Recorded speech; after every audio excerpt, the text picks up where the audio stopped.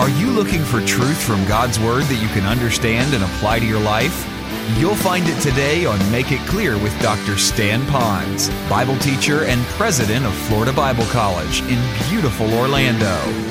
Listen now as Stan makes it clear.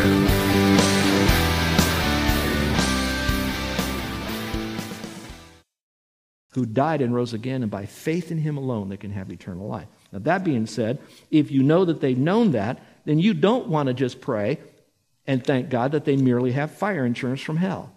You want them to fully know God, and that's where we are in this passage. One person wrote this, and I thought it was so good, I want to share it with you. He said, to know Him, the Lord, personally is salvation. That's in the past. To know Him personally is salvation. I know Him. He is my Savior. Christ died and rose again. That's history. Christ died and rose again for me. That's salvation. To know Him progressively is growth. To know Him progressively is growth. The term that's thrown around is called sanctification. It's just basically, I am growing in the Lord right now. I'm progressing in my knowledge of the Lord now. And then to know Him perfectly is glorification. I will never know the Lord perfectly because I still have sin. I still have my nature, my old nature. Now, I can know Him perfectly in the future.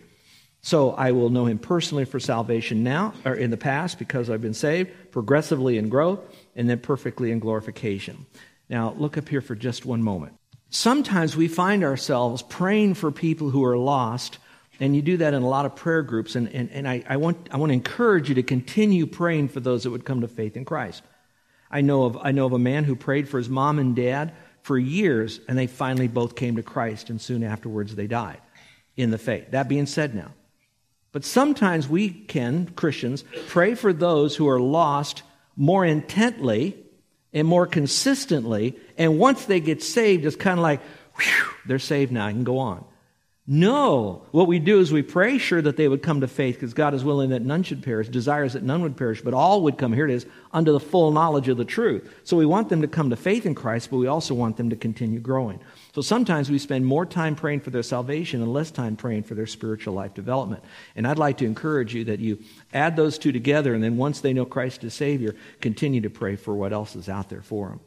Now, I need to take a bit of a detour so that you understand what you're praying and what you're not praying as I get into these four here in a moment. Listen very carefully. When we talk about this, you're not praying that that person gets more of God. You're not praying that that person will get more grace, so to speak, or he'll get more blessings from God. What you're praying for is that they will realize what they already have, and it becomes very real to them. We'll see that in just a moment. I want you to know that once we've accepted Christ as Savior, we've been accepted in the Beloved One. Everything that God gave, He gave to His Son. Everything His Son has, I have. So I have, here it is, everything that pertains to godliness residing within me with the Spirit and the inerrant Word of God today. Now, what will help foster some of that will be people praying for me, others coming alongside to disciple me, being in a good church where the Word is honored and preached faithfully, that type of thing. They're going to help them do all that. But I want you to know, though, you don't get more of something. You just want to learn more of what you already have. Let me read this to you. It's an illustration I think is kind of cool. Randolph Hearst at one time was looking around for rare artwork only to be told after many months of searching he already had it in his collection. I look at it this way. When we buy a computer and we get all these programs, we know that they're in there, but we have to learn how to use them. And I think even a lifetime, I'll never learn that whole program, only because by the time I think I have, they've upgraded it. All right? We have it. We just have to develop it and learn it and get it out of there. We have everything of God. We just have to take what He's given to us and grow deeper in what He has to say. Warren Wiersbe said it so well. And if you've ever known Warren Wiersbe, he can take deep truths and he can, I love it, make it clear. Here's what he said. Paul does not ask God to give those people what they do not have, but rather prays that God will reveal to them what they already have. And that's really our prayer, that God would certainly do that, give them that special understanding. Which now brings us to number 6. So what am I going to do now? I'm going to ask the Lord to help them see and understand the following 4 truths. So I'm saying, all right, Lord, I want them to know You fully. I want them to have a full experiential knowledge of You. I want them to know the fullness of God in knowledge fashion so they really know who You are. And now to do that, I want you to help them by seeing it. I want you to open up their understanding to those truths, and then we'll talk about what they are. So they're all there for them. It'll be opened up for them. And the verse says this, ask the Lord to help them see and understand these 4 great truths. I pray that the eyes of your heart may be enlightened so that you will know something. In other words, you can't know these things unless the eyes of your heart are being enlightened. Now, for us here today, when you hear the eyes of our heart, we often think of our heart as our emotions. You know, I love you with all of my heart.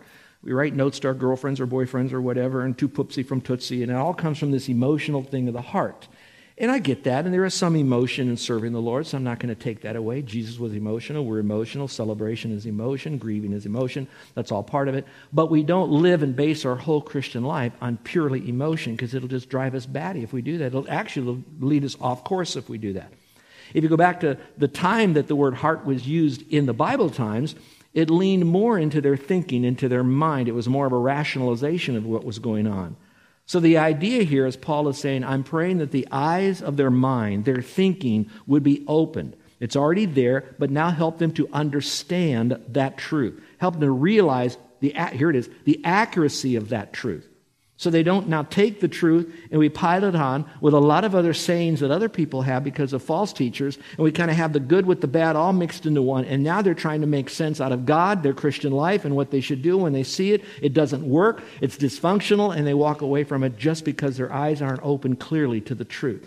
We want them to fully know what that truth is. If you remember the 2 men on the road to Emmaus, while they're heading to Emmaus at that time, it was the Lord who had to open up their eyes so that they can then see who He was. That's why Psalms, and often when we begin our services here, we pray the prayer that's found in Psalm 119 that says, open thou mine eyes that I may behold wondrous truths from your word.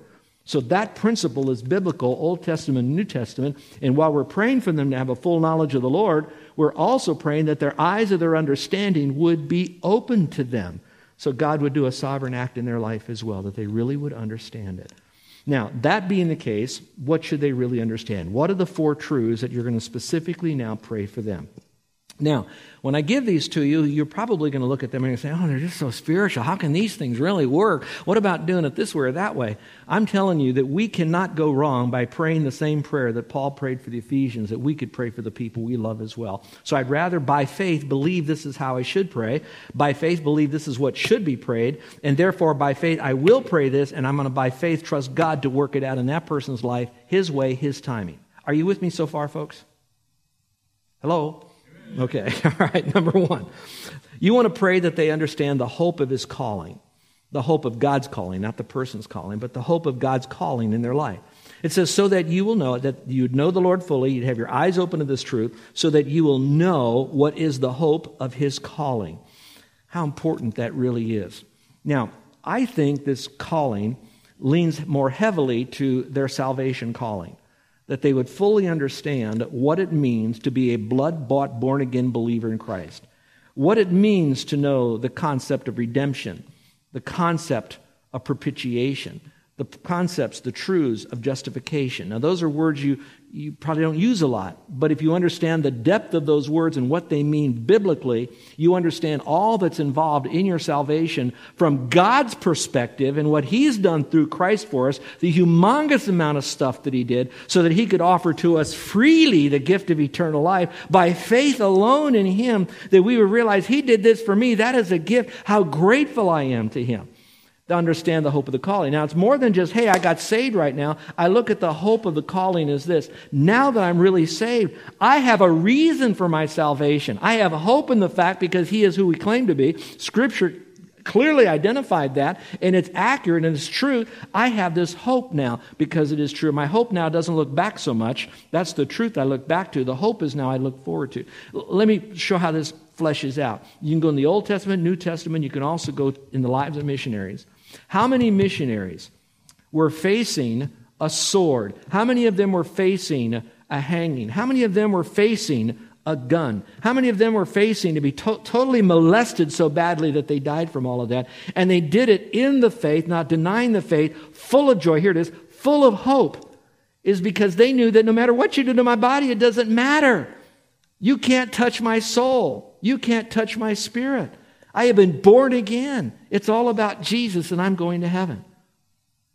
So what we do is we look at them and say, no matter what life throws at you and why you're walking away from the Lord, it doesn't really matter. That stuff doesn't matter, so don't try to remove that. Recognize the hope that you have that is greater than whatever problems that you have today. The hope of your calling, that you really know that you're a Christian and what it cost God to make you a Christian, how God gave you a purpose in life. And so you're praying for them to really fully understand those truths. Don't doubt God on this. That's what Paul did. He prayed for that. I think that's really, really, really rich. And speaking about all of this richness, let's go to number 2. Now you're going to pray that they would fully know what is the riches of God's inheritance. The riches of the inheritance. Let's go back to the verse.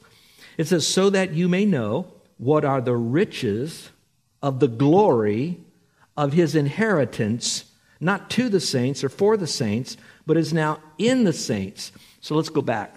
We talk a lot about self-esteem. We talk a lot about how that we need to really see ourselves as better and better. Whatever our mind can conceive, we can achieve. And so we look at all the wonderful things that we have done, and we live in a world that there's bumper stickers, my son's an honor student at such and such school. And so we get all of this stuff, and it builds on that. And I never want to take away from hard effort that earned a wonderful certificate of completion and success. I get that. But when we go too much in that direction and we don't give God all the glory of it all, then we could look at others, what they got and what I don't have, and they're better than I am, and I'm really a nothing and all of this. And we live in a world of comparison, and if that goes to seed, then we have jealousy and envy, and that then goes into what? That goes into greed, and from greed you get into anger because you don't get it. When you get into anger, you get into control. If you can't control, then all of a sudden you got murder going on, and kids are killing themselves in schools. That's another story, another sermon. Coming back to this, though. But once I realized my inheritance is this, that I am a child of the King, that everything that God wants me to have, He will give to me. I am gloriously rich from a glorious God. And so I am very important. And it's not based on, did I have a good mother? Do I have a better car? What college I go to? It doesn't matter. Do I have to have a trophy wife or not? It doesn't really matter. It doesn't matter if my body is just caving in because of illness and disease. It doesn't really matter. I am rich in Christ, the inheritance that I have. And once I pray for that they would understand they have everything. They are fully vested with God in their inheritance. Folks, I think if you and I would pause for just a moment, we wouldn't be comparing ourselves. We wouldn't be jealous of what others have and what we don't have. And we'd be so just saying, Lord, thank you for what you have given to me. It's described as being rich and glorious. So if we feel poor and damaged, then I don't think we realize how rich we are in God.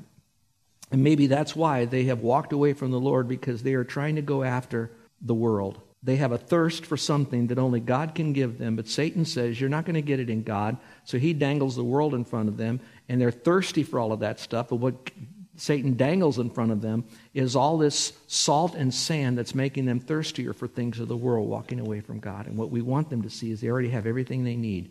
Because they're a Christian, they're calling, and also because their inheritance, because of your calling, you have this. I know this sounds so sweet, spiritual stuff, but I want you to know this is the biblical prayer that Paul prayed. It's in Scripture, and I believe it's to tell us who we are, but also how to pray for others.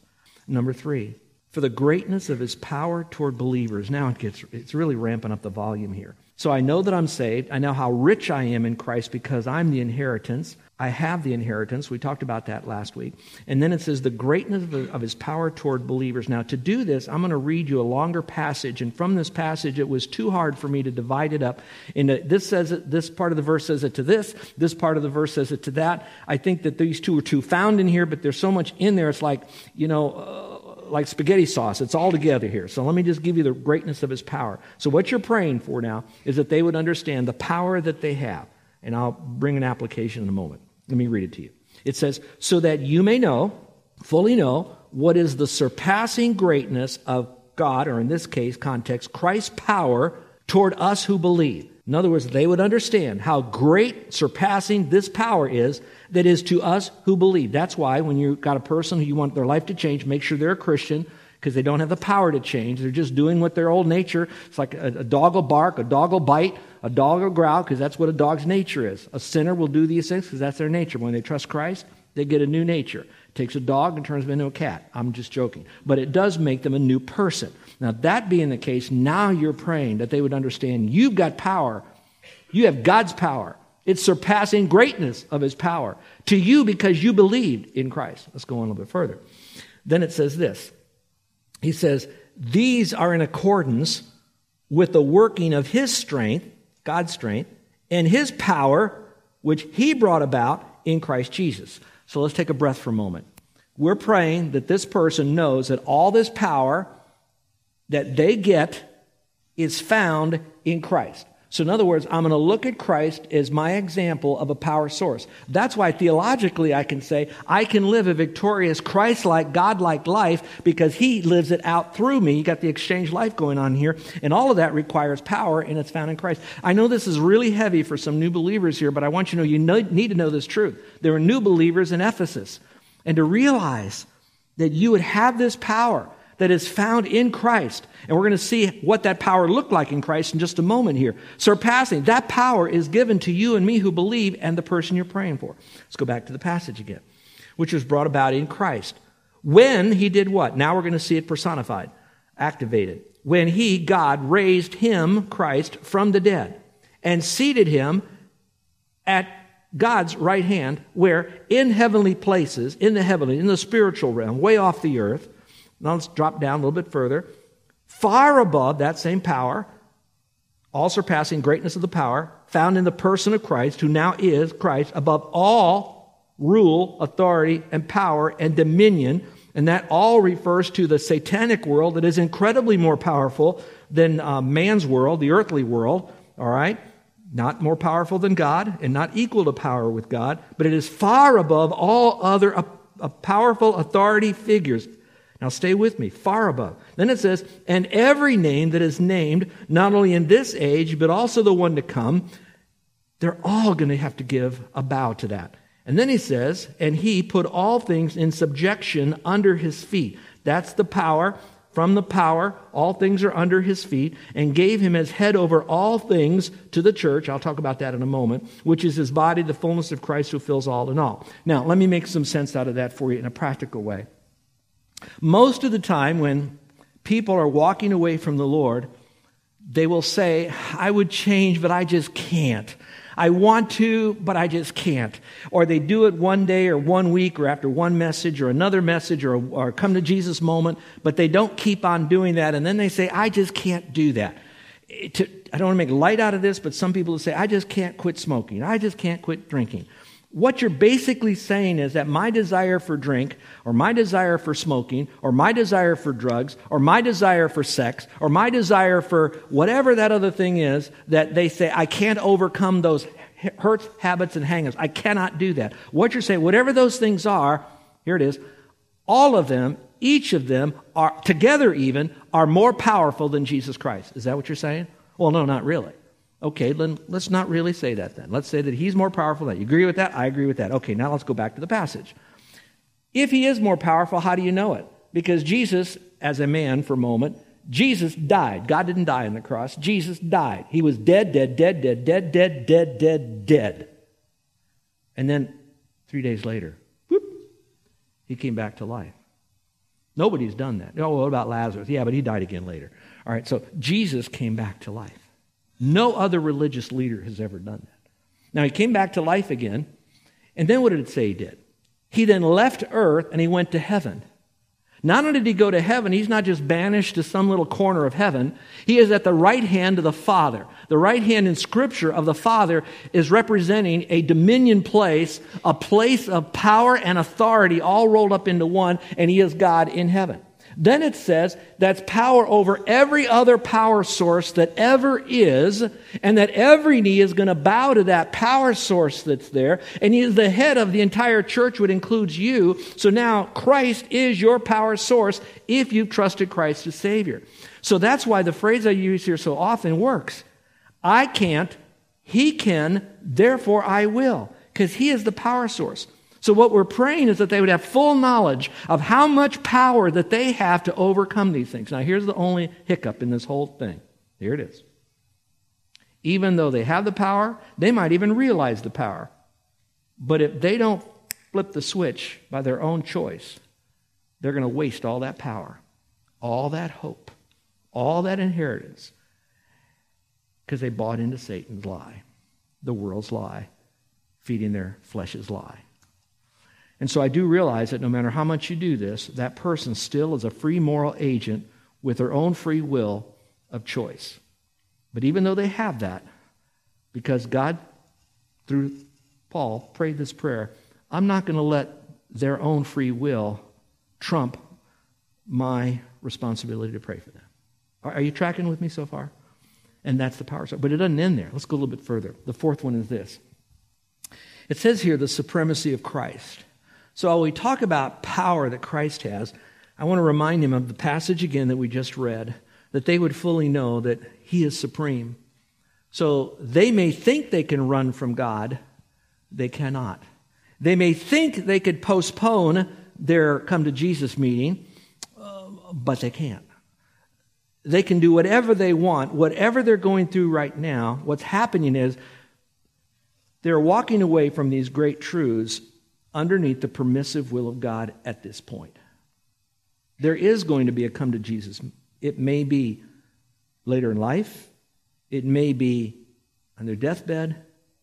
And if they're a Christian, it most definitely will be at the judgment seat of Christ, not to determine whether they go to heaven or not, but what heaven might look like for them for a while.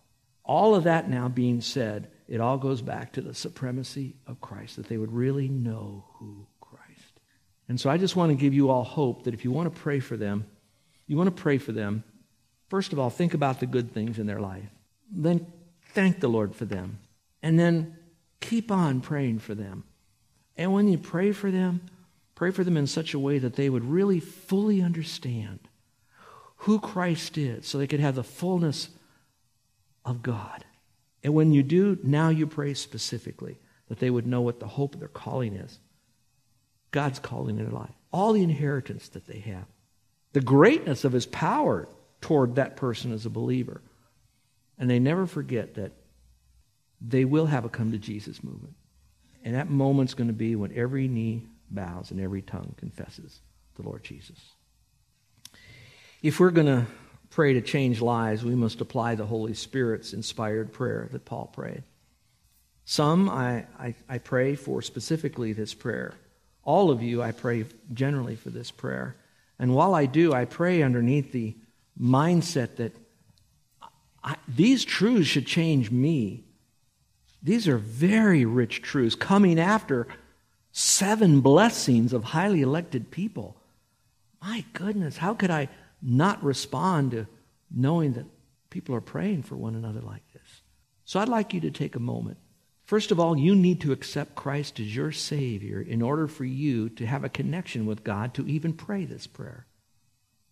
Your first prayer to the Lord perhaps could be something like this. Lord, I know I've done things wrong. I know that I haven't walked with you. I know that I'm a sinner, but I want these blessings. I want to know that I have eternal life. I want to know that I'm rich in you. I want to know that you will never leave me nor forsake me, so I can boldly say you're my helper and that I'll never lose my salvation. I want all of this. And so right now, Lord, I believe that you're the supreme Lord and you died on the cross and rose again. And you are giving to me freely eternal life. And so I'm doing that. I'm believing you. And therefore, I am believing in you as my forever Savior. That's your first prayer. That gives you a power source now inside of you. And once you've done that, then you meditate on these truths so you too will begin to develop a full knowledge of who God is. And then start praying for others that they would come to faith alone in Christ and then to go on to become a fully obedient worshiper of Him. Now, for the rest of you that are listening, would you join me in praying for others that their lives would change? And while you're doing that, throw in those that are already walking with the Lord, that they would get a richer biblical experience of what they already have in Christ. Would you pray for them? Maybe spend more time praying this prayer than praying that they get a job or they get healed or they get money or they get a maid or they get, not that you can't pray for these other things. Pray for all things. I get that. But why do we neglect praying a prayer like this? What kind of results do you think we would get if we prayed a prayer like this? So between you and the Lord, just Take this, print it out, put it in your Bible, put it on the refrigerator, put it in your little devotional, put it in your journal, and begin praying for this. You're listening to Make It Clear with the teaching of Dr. Stan Ponz, founder of Make It Clear Ministries and president of Florida Bible College in beautiful Orlando, Florida. Make It Clear is dedicated to taking the Word of God with clarity into every person's world. It is the support of listeners like you who make the ministry of Make It Clear possible. You can provide your tax-deductible gift to Make It Clear online by going to makeitclear.org. Or you can mail your gift to Make It Clear, P.O. Box 607901, Orlando, Florida, 32860. Thank you for helping us make it clear. If you would like to have Dr. Ponz speak at your church or event, please send us an email at tellmemore@makeitclear.org. Thank you, and remember to make it clear.